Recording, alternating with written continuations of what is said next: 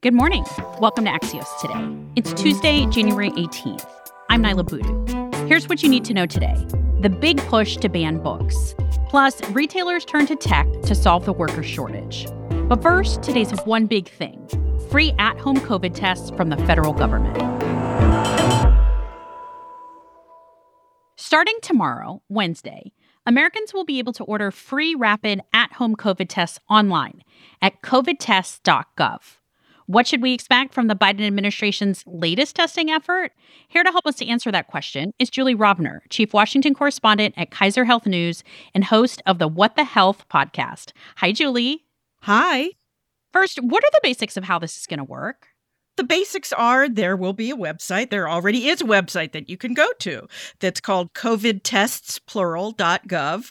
And right now it says that starting Wednesday, you can order tests. So you'll be able to order up to 4 tests, not 4 test kits, which usually come 2 to a kit, but total of 4 tests. They will arrive via U.S. mail, so they're suggesting it will take 7 to 12 days. But this is only a small piece of the administration's effort to help people get their hands on tests. Okay, so everyone can get 4 tests per address. Do we know how often? No, it may just be 4 tests. We do know, however, that people who have private insurance are going to get tests that way can get 8 tests per family member per month. If they don't have health insurance, they can go to community health centers. A lot of local clinics are making tests available. The Biden administration is sending millions, hundreds of millions of tests to schools. So this is part of a much broader effort to kind of flood the market with tests as long as people need them. But the biggest problem is that they have not caught up with the manufacturing. So there is still a shortage of tests, and it is still hard to get them. And private insurers who are, as of this last Saturday, required to reimburse those tests, don't really have systems set up yet. So for a while, it's going to be, collect your receipts and send them in by mail or fax them if you have access to a fax machine.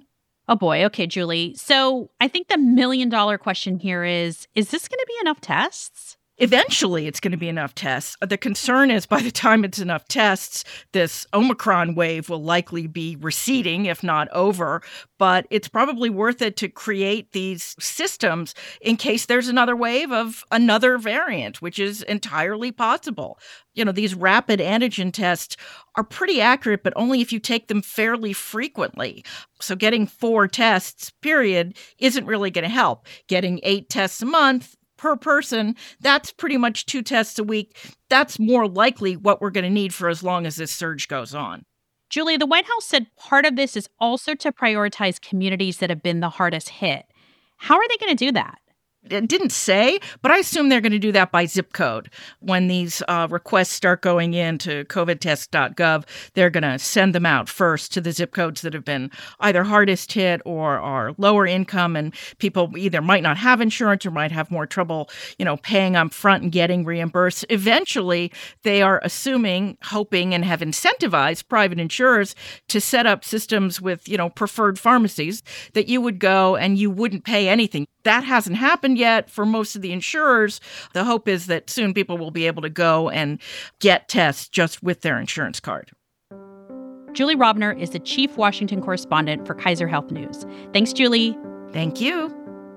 In 15 seconds, a new wave of pressure to ban certain books in public schools.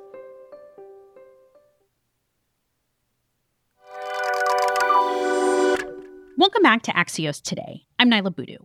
The American Library Association says 2021 was an unprecedented year for the number of requests to ban books, with school districts across the country facing pressure, especially from conservative groups, to ban books about LGBTQ issues and people of color. Joining me to explain what's going on is Axios' justice and race reporter, Russ Contreras. Russ, what kind of books are being requested to be banned here?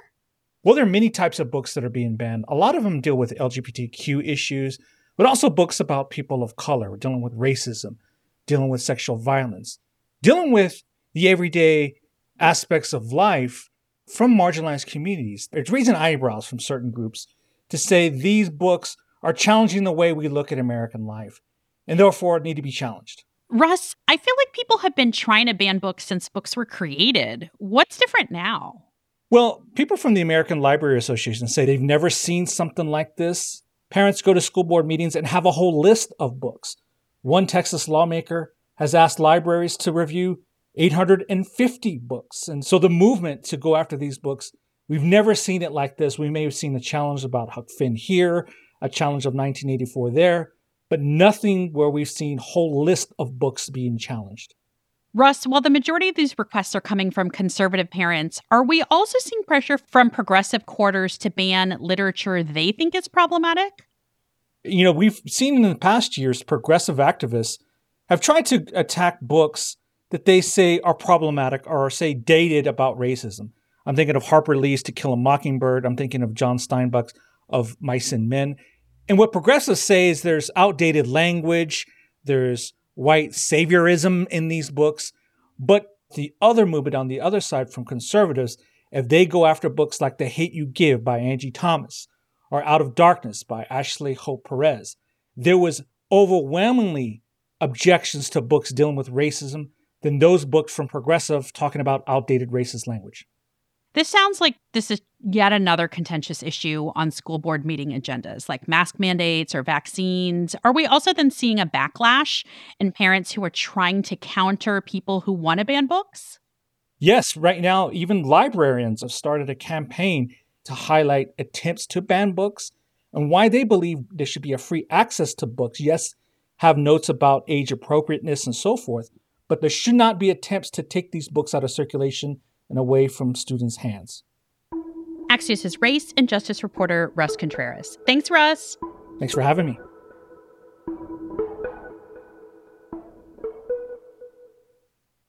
As businesses try to stay open with fewer and fewer workers, some retailers are turning to tech for cashierless checkout solutions.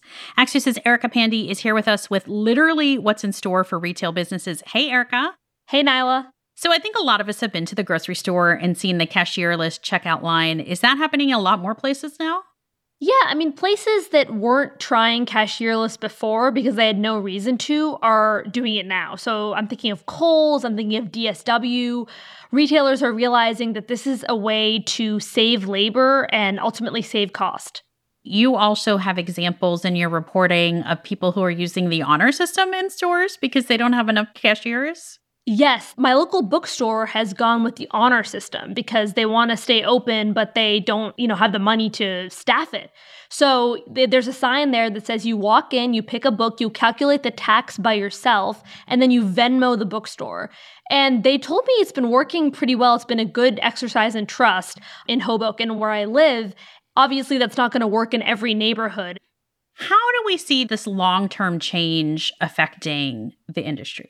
So we could just be moving towards a retail industry that employs fewer people. And you could see it going to hotels, a robot receptionist. So, the possibilities are really endless with automation. Axios' business reporter, Erica Pandy, who's going to be filling in for me, actually, hosting the podcast for the rest of the week. Thanks, Erica. Thanks, Nyla. One last thing before we go today. I hope you enjoyed a 3-day weekend like our pod team did. Well, calls for a permanent 4-day work week are growing. A group of businesses in the UK is launching a 6-month pilot of a 4-day work week starting this June. And here in the US, California Democrat Mark Takano proposed legislation last summer that would reduce the standard work week from 40 to 32 hours. Studies have shown that shorter work weeks actually create better productivity, lower medical costs for employers, and increased happiness. We'll put some links in our show notes for you so you can show your boss.